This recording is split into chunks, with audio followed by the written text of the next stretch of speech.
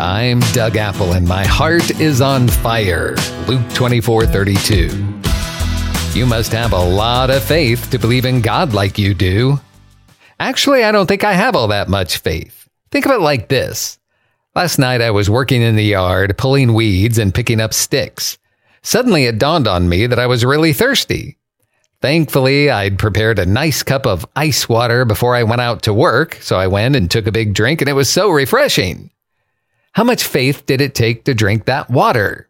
Not much, because I've had many great experiences of drinking cool, refreshing water when I was thirsty. That pretty much describes my faith in God. In the early days, I would read something in the Bible or hear something from another Christian, and I would try to put it into practice. I would also hear things from the Holy Spirit, and I would put those things into practice.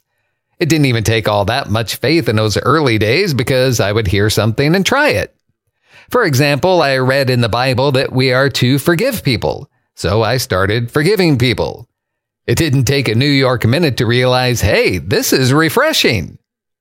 So how much faith did it take the next time I needed to forgive? Hardly any. I'd already tasted and seen that forgiveness is a great way to live.